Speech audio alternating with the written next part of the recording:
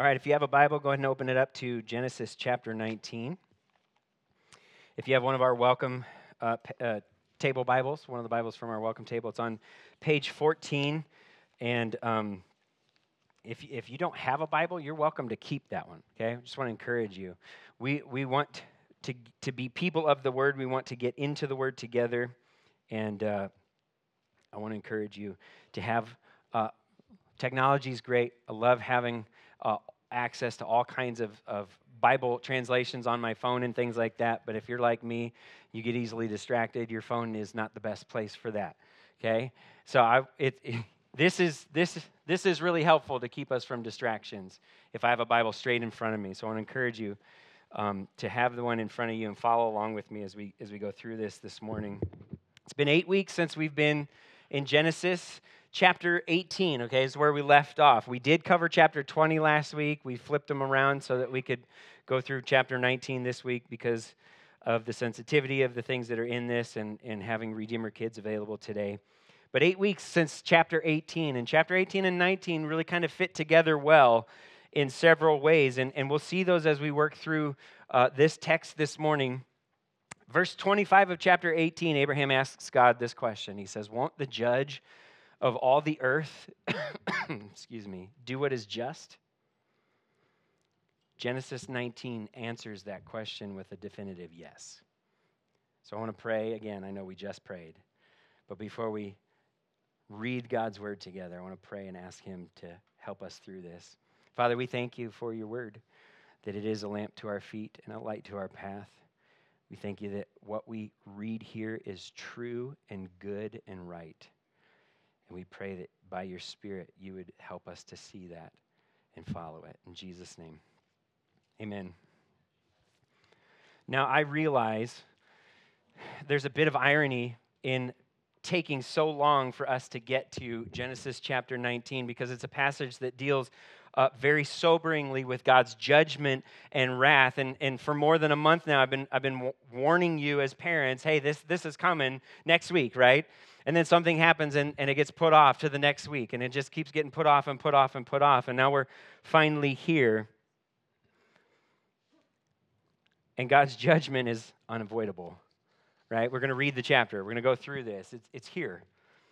It's one thing for us to have to reschedule the preaching of a chapter on God's judgment, but it's another thing altogether for us to keep putting off the reality of God's judgment that's coming.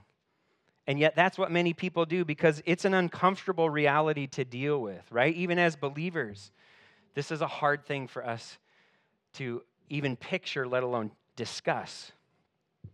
And so what do? We tend to focus on God's love and grace instead, and those are great things. Those are true things in Scripture. Those are vital things for us to focus on, but we can only truly understand the depth of the richness of God's love and God's grace and God's mercy when we see them in light of what we actually deserve because of our sin.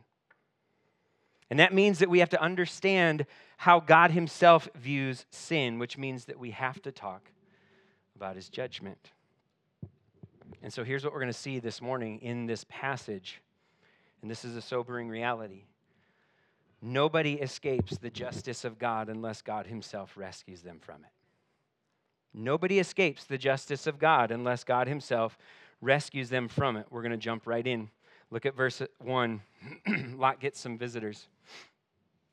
The two angels entered Sodom in the evening as Lot was sitting in Sodom's gateway. When Lot saw them, he got up to meet them.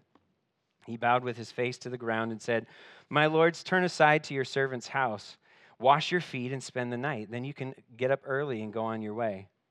"No," they said, "we'd rather spend the night in the square." But he urged them so strongly that they followed him and went into his house. He prepared a feast and baked unleavened bread for them, and they ate. Now, if you remember back in chapter 18, these two chapters, they start very similarly to one another. The beginning of chapter 18, 3 men visit Abraham at the entrance of his tent, and as we worked our way through that chapter, we saw that those men were a manifestation of the Lord himself. God came to visit Abraham. And toward the end of chapter 18, 2 of those 3 men went up got up and went towards Sodom while Abraham remained standing before the Lord. And here we see that those two men are actually two angels that looked like men, and now they've reached the destination that they were headed for from chapter 18. So we're continuing through that. They entered Sodom, and Lot was sitting at the entrance to the city. Back then, the gateway to the city was the hub of all the political and business dealings, okay? It was where important decisions were made, and the men who sat at the entrance of the city were considered leaders in that city, prominent men who did the business and political dealings. So Lot had apparently become one of those prominent leaders of Sodom because we see him here at the entry gate. And probably because of his great wealth. If you remember back in chapter 13, he separated from Abraham because they both had too many possessions to stay together.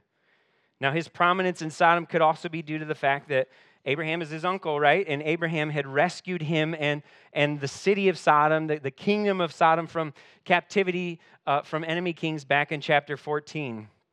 But it's important for us to note here the progression that Lot takes from chapter 13 up to this point in chapter 19. He goes from pitching his tent near Sodom in chapter 13 to living inside the city in chapter 14 to becoming a prominent leader of the city in chapter 19. So over the course of time, Lot's life became more and more enmeshed with this city that was known for wickedness and evil. It's never a good thing. It's never a good thing when we progressively move forward towards sin instead of keeping our distance from it. It's never a good thing. So Lot sees the angels, and then his response, it was similar to Abraham's at the beginning of chapter 18. He honored these men by bowing down before them as Abraham had done. He offered them a place of rest, to rest and to serve them a meal like Abraham did. But there's a few important things mentioned in these first verses that clue us into the fact that Lot's encounter with these angels is going to be really different than Abraham's encounter. Clue number one. Verse 1 says that the angels entered Sodom in the evening. Now that fits with the timeline. If you remember back in chapter 18 when they came to visit Abraham, it was midday. Okay? It was the heat of the day. And then they get up, they eat the meal, they rest there, they get up and they leave. So by the time they get to Sodom, now it's sundown, right? Same day, just later in the day. But this is telling us more than a chronological line of events here. Throughout the Bible, the darkness of night is often associated with sin and wickedness. And these angels entered Sodom as the sun is going down. That's not just a detail that we throw away. It's telling us something. Clue number 2. When Abraham invited these men to stay a while, what'd they say? Yeah. When Lot invited these men to stay, what did they say? No. No. When they came to Abraham, they came with blessing. When they came to Sodom, they came with judgment. Clue number 3. After hearing that the angels wanted to spend the night in the square, verse 3 tells us that Lot urged them so strongly that they followed him and they went into his house. The sense in the Hebrew here is that he coerced them to come with him. He forcefully, almost grabbed them and dragged them into his house. He's not just inviting them into his house out of hospitality, he's doing it out of concern for their safety. Lot knew that it would be dangerous for them to spend the night in the square, and he was afraid of what might happen to them if they did. It was his fear that drove him to urge them to come stay at his house more than it was his hospitality. But it turns out that his house wasn't safe either. Look at verse 4. Before they went to bed, the men of the city of Sodom, both young and old, the whole population, surrounded the house. They called out to Lot and said, "Where are the men who came to you tonight? Send them out with us so that we can have sex with them." Lot went out to them and at the entrance and shut the door behind him. He said, "Don't do this evil, my brothers. Look, I've got 2 daughters who haven't been intimate with a man. I'll bring them out to you and you can do whatever you want to them. However, don't do anything to these men because they have come under the protection of my roof." "Get out of the way," they said. adding, "This one came here as an alien, but he's acting like a judge. Now we'll do more harm to you than to them." And they put pressure on Lot and came up to break down the door. Yikes. Things escalated pretty quickly, right? There's a lot of uncomfortable things here. Things that we need to process. And we need to be careful neither to downplay these things nor to overemphasize them, but we do need to take an honest look at them because they're right here in the Word of God. And if God talks honestly about these things, then we ought to as well as his people. Genesis 18, verse 20 and 21, the Lord told Abraham, "The outcry against Sodom and Gomorrah is immense, and their sin is extremely serious." He said, "I will go down and see if what they've done justifies the cry that has come up to me. If not, I'll find out." Now we know this. We talked about this in chapter 18. God is omniscient. He knows all things at all times. Everything all the time. He never needs to find out whether something is true or not. He told Abraham those things because he was letting Abraham in on what he was about to do to Sodom and Gomorrah. And that prompted Abraham then to intercede on behalf of his nephew Lot and ask God to spare the city on behalf of the righteous. Back in Genesis 13, verse 13, we were told that the men of Sodom were evil, sinning immensely against the Lord. Here in the verses that I just read in chapter 19, now we get to go down and see ourselves this outcry of injustice. We get to go down and see if what they've done justifies the cry against them that has come up to the Lord. And these verses show us that that outcry against them is justified. The men of the city, young and old, the whole population surrounded the house, it says. The sense in the Hebrew here is that every last man in the city was at Lot's door. Now, whether that statement is meant to be a hyperbole or it's meant to be literal, it serves the same point either way.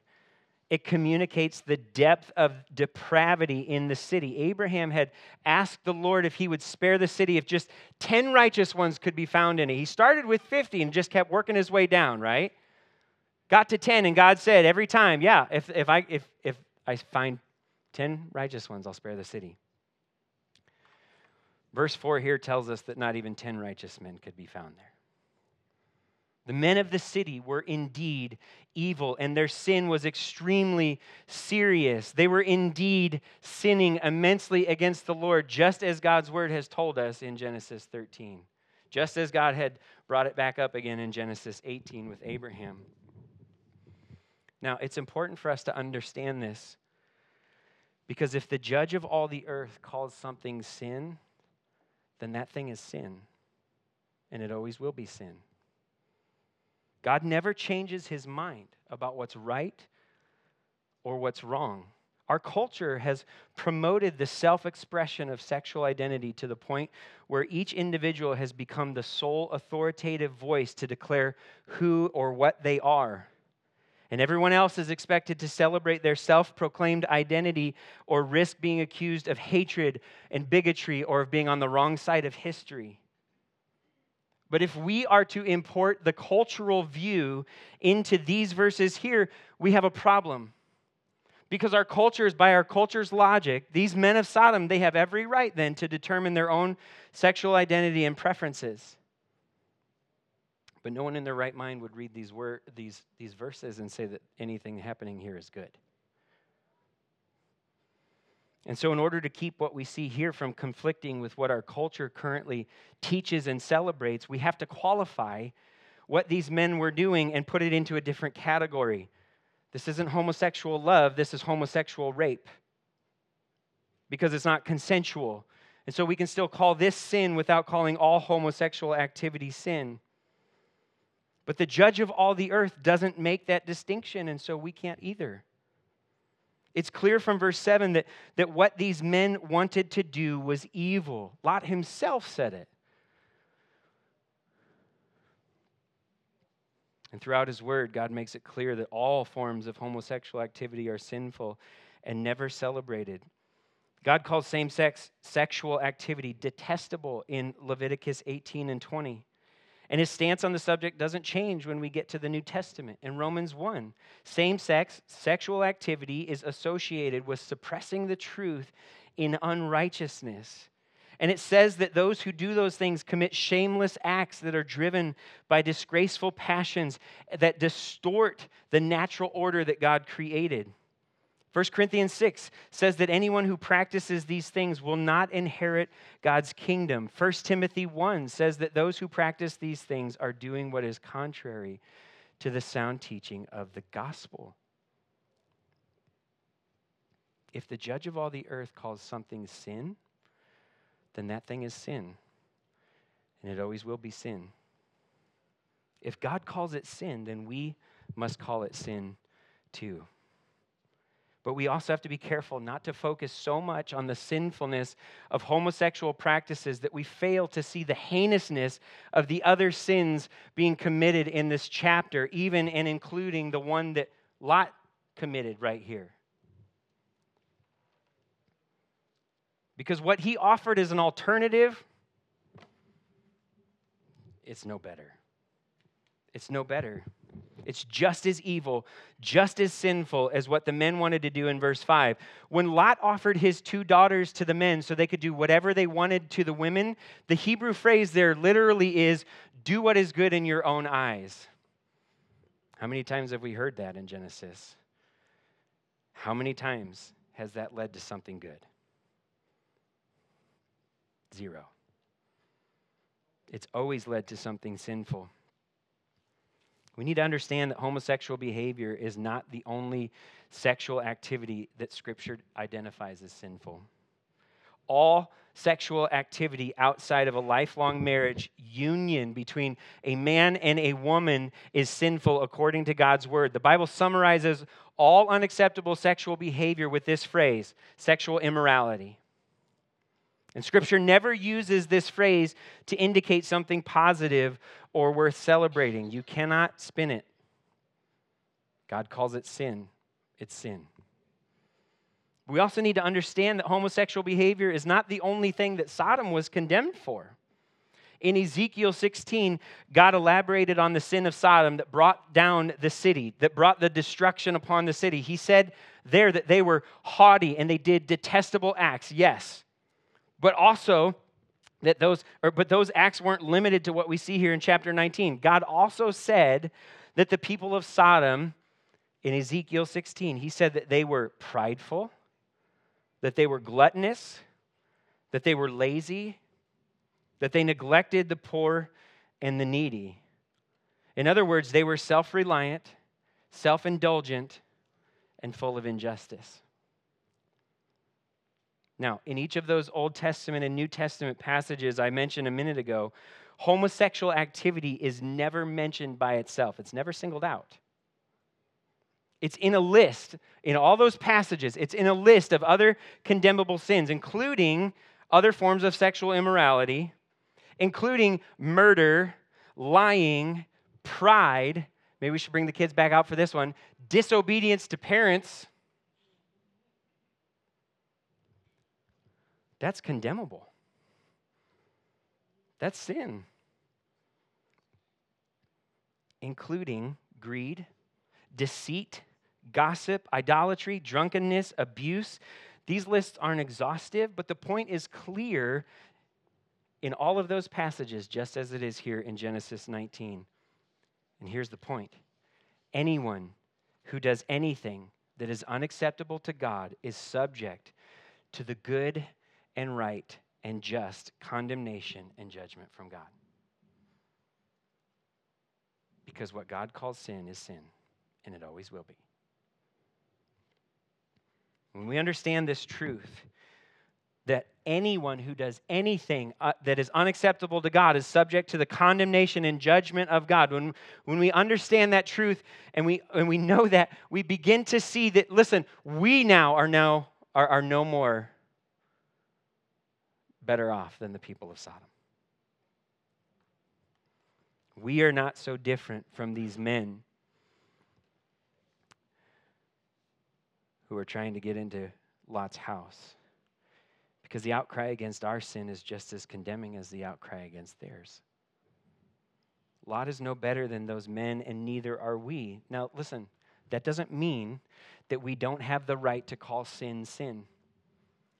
We'd be lying if we called sin something other than what it is. What it means is that we have no right to elevate ourselves over other sinners. Apart from God's grace, we all stand condemned before the judge of the whole earth, and we all stand in need of his mercy. The ancient Near Eastern code of hospitality required the host to protect his guests at all costs. And so in that context, Lot's behavior in verse 8 is perhaps understandable, right? We can at least have a category for it. He's just trying to follow the code of hospitality. But it doesn't mean that we should see his behavior as acceptable. We can understand it. We cannot accept it. In verse 7, he called the men of Sodom my brothers because he saw them as his fellow countrymen, right? He's a leader in the city now. Did they reciprocate? In verse 9, they did not reciprocate the sentiment. They called him an alien, a foreigner, an outsider. And they were appalled that he had the audacity to judge their behavior and call it evil. Who is this guy? When we love our sin, we hate it when someone points it out as sinful and tells us it's wrong. As brothers and sisters in Christ, we've been called to speak the truth to one another in love. So that means when you see sin in my life, please don't ignore it. And don't assume that I see it myself. And that means when I see it in your life, it would be unloving for me to ignore it. It would be unloving for me to assume that you see it yourself. Instead, we ought to approach one another in humility, in gentleness, in patience, in love, and call sin what it is. It's evil.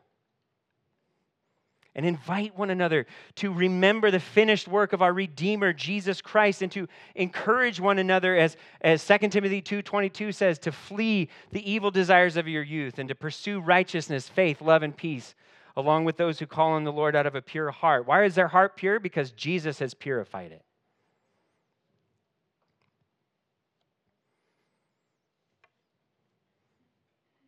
And we rest together in the grace of our Heavenly Father, and we seek refuge and strength and the ability to do what He's called us to in His indwelling Spirit. God is with us, and He enables us to obey Him. Do you get defensive when God uses a brother or sister in Christ to humbly reveal sin in your life? I want you to know that it convicts my own heart to know that when I get defensive toward a brother or sister in the Lord for simply obeying Scripture and helping me see my sin, I'm convicted because it reveals that I'm behaving more like the men of Sodom than I am like someone who's relying on God's grace to mold and shape me into the image of His Son.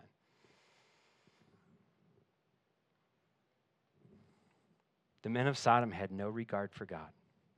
And they didn't appreciate Lot's assessment of their behavior. And so they treated Lot with more harm, literally more evil. It's the same word that he said, don't do this evil. They said, we're going to do more of it. And they put pressure on him.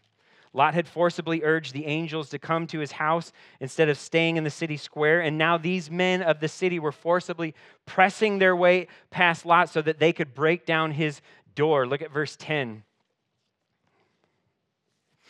But the angels reached out, brought Lot into the house with them, and shut the door. They struck the men who were at the entrance of the house, both young and old, with blindness so that they were unable to find the entrance. Then the angel said to Lot, do you have anyone else here, a son-in-law, your sons and daughters, or anyone else in the city who belongs to you? Get them out of this place, for we are about to destroy this place because the outcry against its people is so great before the Lord that the Lord has sent us to destroy it. The men of the city of Sodom were a threat to Lot, but they were not a threat to these angels. The angels had come to Sodom under the authority of the judge of all the earth to destroy the city because of the wickedness of the people there. Listen, it was nothing for them to strike these men with blindness so that they were unable to find the entrance to Lot's house. How much more so would the men of Sodom be unable to escape then the coming destruction that the angels were sent to bring upon them? With an outstretched arm, literally, the angels rescued Lot from danger by bringing him into the house and with them and shutting the door. This language in verse 10 is reminiscent of Genesis 7 when God brought Noah and his family into the ark. And what did he do? He shut the door.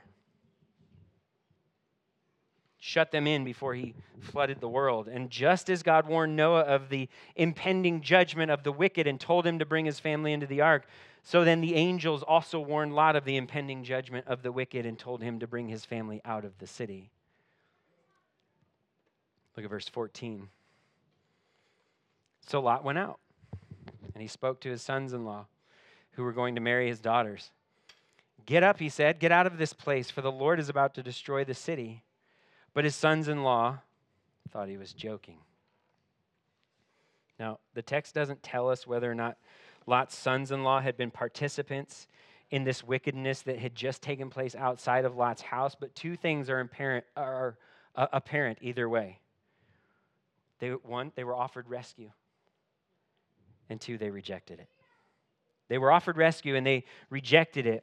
When Lot warned them about God's impending judgment of the city, they laughed it off as a joke. Do you ever see Beauty and the Beast? Crazy old Maurice. That just popped into my head. I don't know.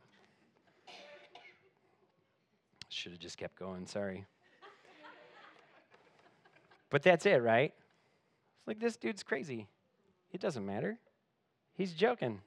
Here's Lot again. We need to be clear. Lot's sons-in-law are responsible for their rejection of the message. The message was no less true because Lot was the one who delivered it. They rejected it. They laughed it off. But listen, it's probably hard to take his warning seriously when his own behavior isn't exactly commendable, right? Anybody make a New Year's resolution this year? Nobody. I feel like some of you aren't being honest. Anybody break a New Year's resolution this year? Listen, so maybe you didn't do it this year. Maybe you figured it out, right? Like, I'm not going to do it because I'm just going to break it. But this is what we do, isn't it? We start with good intentions. We have these plans that we get this routine established. We so that we can stay on track, and then something unexpected comes. It interrupts our plans, our routine. It throws you off track a little bit. After a while, you realize, man, this is hard to just like keep going in this. And so you begin to make compromises. I'll just do it tomorrow, right? And then at some point you conclude that the work's too difficult, so you just give up altogether. Which I imagine is why none of us raised our hand.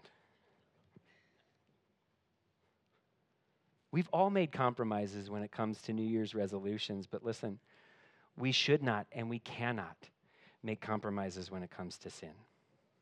We can't. Because doing so not only hinders our relationship with the Lord, but it also discredits the message that He's given to us. It discredits the message that we then proclaim to others. How will people take your warnings of God's judgment seriously against their sin if they don't even see you taking your own sin seriously?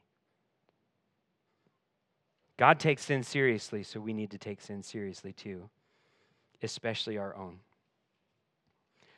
Lot had offered his own daughters, the fiancés of these men, to the mob of wicked men so that they could do whatever they wanted to the women. Lot made compromises that encouraged sin, and so his words of warning fell against dead ears. One of the consistent themes throughout all Scripture, I just said it, is that God takes sin seriously. Not only will he not tolerate wickedness, but he will bring his righteous judgment and wrath on all those who practice wickedness. And the only way to escape his judgment is to be rescued from it. Look at verse 15. At daybreak, the angels urged Lot on. Get up, take your wife and your 2 daughters who are here, or you will be swept away in the punishment of the city. But he hesitated. Because of the Lord's compassion for him, the men grabbed his hand, his wife's hand, and the hands of his 2 daughters, and they brought him out and left him outside the city. As soon as the angels got them outside, one of them said, "Run for your lives. Don't look back and don't stop anywhere on the plain. Run to the mountains or you will be swept away." But Lot said to them, "No, my lords, please. Your servant has indeed found favor with you, and you have shown me great kindness by saving my life. But I can't run to the mountains. The disaster will overtake me and I'll die. Look, this town is close enough for me to flee to. It's a small place. Please let me run to it. It's only a small place, isn't it? So that I can survive." And he said to him, "All right, I'll grant your request about this matter too, and I will not demolish the town you mentioned. Hurry up, run to it, for I cannot do anything until you get there." Therefore, the name of the city is Zoar. The sun had risen over the land when Lot reached Zoar, and then out of the sky the Lord rained on Sodom and Gomorrah burning sulfur from the Lord. He demolished these cities, the entire plain, all the inhabitants of the cities, and whatever grew on the ground. But Lot's wife looked back and became a pillar of salt. Excuse me. If Lot's salvation was up to himself, would he have been saved? No. After the angels urged him to get up, take his family, and go, verse 16 says Lot hesitated. He built wealth and status in the city, right? And I imagine that it would be difficult for him to leave that behind. But no amount of worldly wealth and status could protect him from being swept away in the destruction of the city. After the angels brought Lot and his family out of Sodom, they told him to run to the mountains, get to the high ground. But he thought the mountains were too far to run to, and so he begged them to let him stay in the plain that's going to get destroyed, and to flee to the small city of Zoar instead. He feared for his life, even though it was clearly evident that the Lord was protecting him and his family. God even said, "I'll wait for you to get to Zoar." Why wouldn't he also wait for you to get to the mountains, Lot? Right? Lot did nothing to contribute to his salvation here. If anything, we could say that his actions would have kept him from escaping the coming destruction of the Lord if it hadn't been for the strong and merciful hand of the Lord himself. Because God had compassion for Lot. Lot was, even when he lingered, as they were leaving Sodom, the angels literally grabbed Lot's hand and the hand of his wife and his daughters, and they brought them outside the city. When Lot refused to run to the mountains and he wanted to run to Zoar instead, God mercifully spared the city from destruction so that Lot and his family could find shelter there. Lot was saved because of God's mercy and compassion, not because of his own obedience or effort. The credit and the glory goes to the Savior, not to the one being saved. Verse 24 and 25 make it clear that the Lord's judgment was no idle threat. It was certain, it was catastrophic, it was complete. Back in chapter 13, when Abraham and Lot parted ways, Lot looked out over the entire plain of the Jordan, it says, as far as Zoar. And he saw that it was well watered everywhere, like the Lord's garden in the land of Egypt. Guess what that plain looks like now? A pile of burning sulfur. A barren wasteland. At some point, while Lot and his family were fleeing to Zoar, Lot's wife looked back towards Sodom, even though the angel specifically told them in verse 17, don't look back. Don't stop anywhere on the plain. Run to the mountains. The Hebrew in verse 26 implies here that Lot's wife stopped, she turned around, and she gazed. She stared for a long time, gave a long, lingering look at Sodom while it was being pummeled with fire. and sulfur from the Lord. Most likely it wasn't a look of curiosity, like, what's he doing back there, right? Just kind of want to see what it looks like. But rather it was a look of longing as she watched the life of security that they had built for themselves go up in smoke. And when she looked back, she too was judged along with the city and the cities of the plain. Remember, it's not just Sodom, it's Gomorrah, it's all these cities around there. It's a strange picture, right? I mean, she turned into a pillar of salt, possibly as a result of the fiery sulfur that was raining down. It's not clear how. But how she turned into a pillar of salt is not as important as why she turned into a pillar of salt. And Jesus helps us understand the importance of this passage in Luke 17 when he tells his disciples about his second coming and the judgment that would come with him. Luke 17, 26 through 33, Jesus says, just as it was in the days of Noah, so it will be in the days of the Son of Man. People went on eating and drinking, marrying and being given in marriage until the day Noah boarded the ark and the flood came and destroyed them all. It will be the same as it was in the days of Lot. People went on eating and drinking and buying and selling and planting and building. But on the day Lot left Sodom, fire and sulfur rained from heaven and destroyed them all. It will be like that on the day the Son of Man is revealed, aka the second coming of Christ. On that day, a man on the housetop whose belongings are in the house must not come down to get them. Likewise, the man who is in the field must not turn back. Don't look back. Don't stop. Don't turn around. Flee the coming destruction. Jesus says this, remember Lot's wife. Whoever tries to make his life secure will lose it, and whoever loses his life will preserve it. Lot's wife serves as a warning to anyone who has yet to take God's judgment against sin seriously. The earthly securities that you think that you have, they are not securities at all when it comes to evading God's holy justice and wrath against your sin and against you because of your sin. There is only one way of escape, and it's the way that God himself has provided through his Son, Jesus Christ. Christ died on the cross to take the wrath that sinners deserve. Here's the bad news. We're all sinners that deserve the wrath of God. But here's the good news.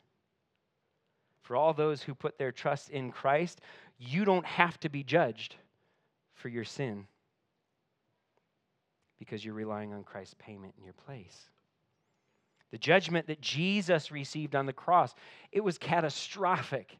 It was complete. It was total. And through it, God mercifully provided our way of escape. God's judgment against the wickedness of sin and the wicked who sin, his judgment against them is certain. And on that day when Christ returns, that day will take the world by surprise, just as the flood did in Noah's day, just as the fire and sulfur did in Lot's day. Listen to me. You must flee from the securities of this world and run to Christ, or you will be judged by the mighty hand of the Lord, and that judgment on you will be catastrophic and complete.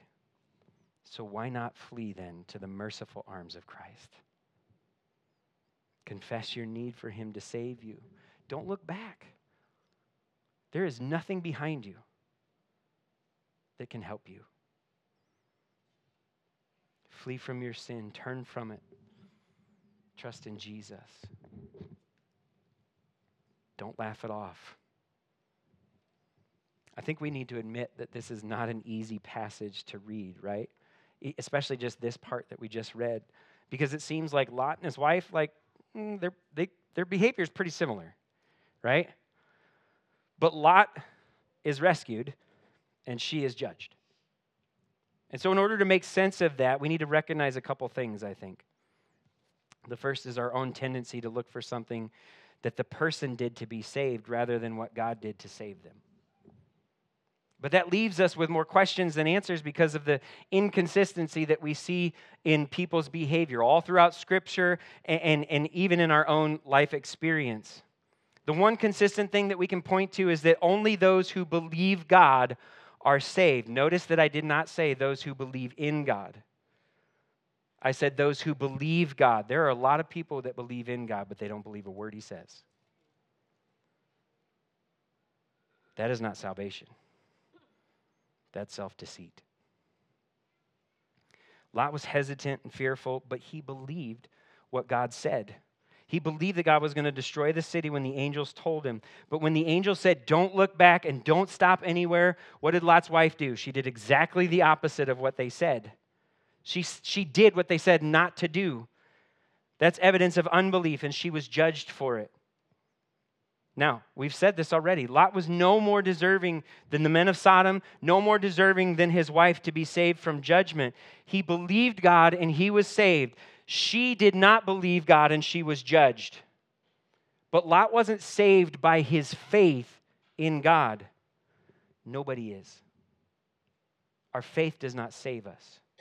We are saved by God and his grace through our faith. Faith is the avenue through which God chooses to reveal our need for him and our belief that he's satisfied that need. Belief is necessary. I'd be lying to you if I did not tell you, you must believe. Belief is necessary, but it's not the strength of our faith that rescues us. It's the strength of the one who is the object of our faith, and that is God alone. Second thing we need to recognize is the bigger picture of what Lot's rescue points us to. And for that, we need to keep reading. Look at verse 27. Early in the morning, Abraham went to the place where he had stood before the Lord. He looked down toward Sodom and Gomorrah and all the land of the plain, and he saw that smoke was going up from the land like smoke of a furnace. And so it was when Lot destroyed the cities of the plain, or when God destroyed the cities of the plain. He remembered Abraham and brought Lot out of the middle of the upheaval when he demolished the cities where Lot had lived. This is the only time Abraham's mentioned in this chapter. But these few verses provide us with some really key information. Verse 27 says, early in the morning, this is the same time that the angels told Lot to get up and get out of the city. While that's happening in Sodom, Abraham is up where on the mountain side, where he had stood before the Lord. Remember that place in chapter 18? This is where Abraham had the exchange with God and said, listen, if you find 50 people there, will you spare the whole city? How about 40, 30, 20, 10? And he interceded on behalf of Lot before the Lord. Here in verse 29, it says, God remembered Abraham. And he brought Lot out of the destruction. God remembered his commitment to Abraham through the covenant that he made with him. And Lot experienced the blessing because of that. Lot's rescue came through the intercession of another.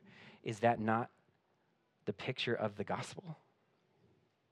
Our rescue came through the intercession of another who's far greater than Abraham. We read chapter 20 last week. We know Abraham's faults.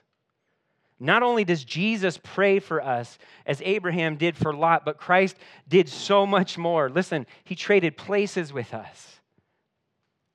He took the fullness of God's wrath against our sin upon himself, and he gave us the fullness of his righteousness instead. He died on the cross and he rose from the grave to set us free from condemnation for our sin once and for all. And so it will be when judgment day comes, God, and it's our turn to stand before the Lord, God will look and remember Christ and rescue us from the destruction of the wicked. If you're a follower of Christ, your judgment day was at the cross. This is good news. Nobody can save themselves. We all need to be saved from ourselves. And that reality is evident in the way this chapter closes out. Look at verse 30. Lot departed from Zoar and lived in the mountains along with his 2 daughters because he was afraid to live in Zoar. Instead, he and his 2 daughters lived in a cave. And then the firstborn said to the younger, our father's old, and there's no man in the land to sleep with us, as is the custom of all the land. Come, let's get our father to drink wine so that we can sleep with him and preserve our father's line. And so they got their father to drink wine that night, and the firstborn came and slept with her father, and he did not know when she lay or when she got up. The next day the firstborn said to the younger, look, I slept with my father last night. Let's get him to drink wine again tonight so that you can go sleep with him and we can preserve our father's line. That night they again got their father to drink wine, and the younger went and slept with him. And he did not know when she lay down or when she got up. So both of Lot's daughters became pregnant by their father. The firstborn gave birth to a son and named him Moab. He's the father of the Moabites of today.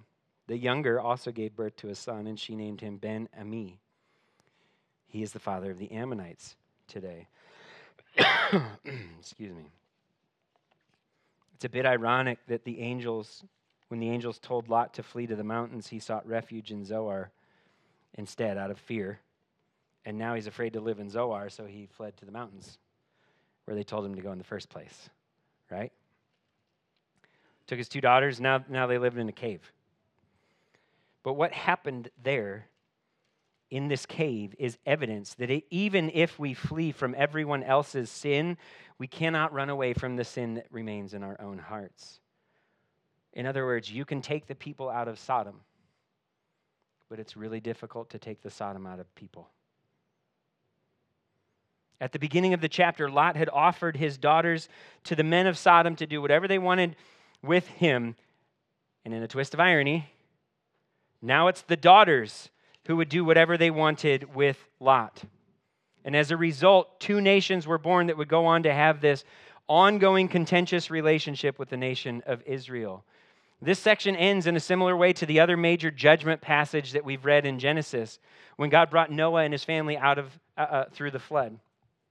In both instances, both patriarchs ended up drunk and exposed in their tents, and the consequences were shameful and harmful, devastating.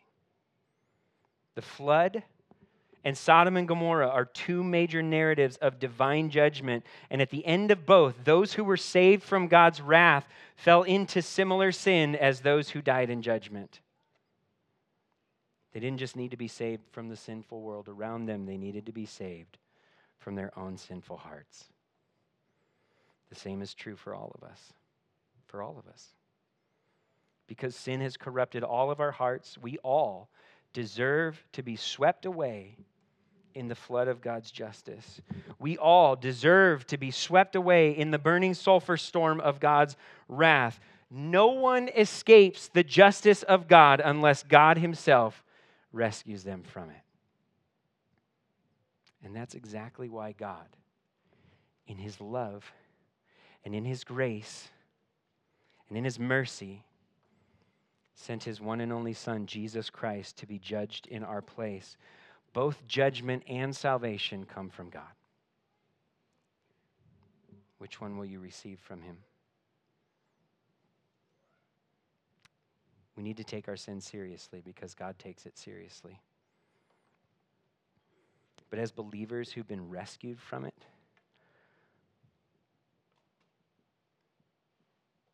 we have much praise to give. So let's praise him and him alone for the rescue that is ours in Christ and in Christ alone. And may we be people who don't shy away from the truth to the dying world around us. We've found the way of rescue. It would be unloving for us to keep it from others who need it too. Amen? Father, we thank you that you have rescued us in Jesus Christ. We thank you for the love that you have displayed so clearly and completely on the cross, and for the justice that you've displayed so clearly and completely on the cross. Father, I pray if there's anyone in here that has not taken their sin seriously, has trusted in themselves or things of this world to make it through this life and into whatever else they might believe is next, I pray that today, that through your word and the conviction of your Spirit, they would see their need for rescue and they would see the rescuer.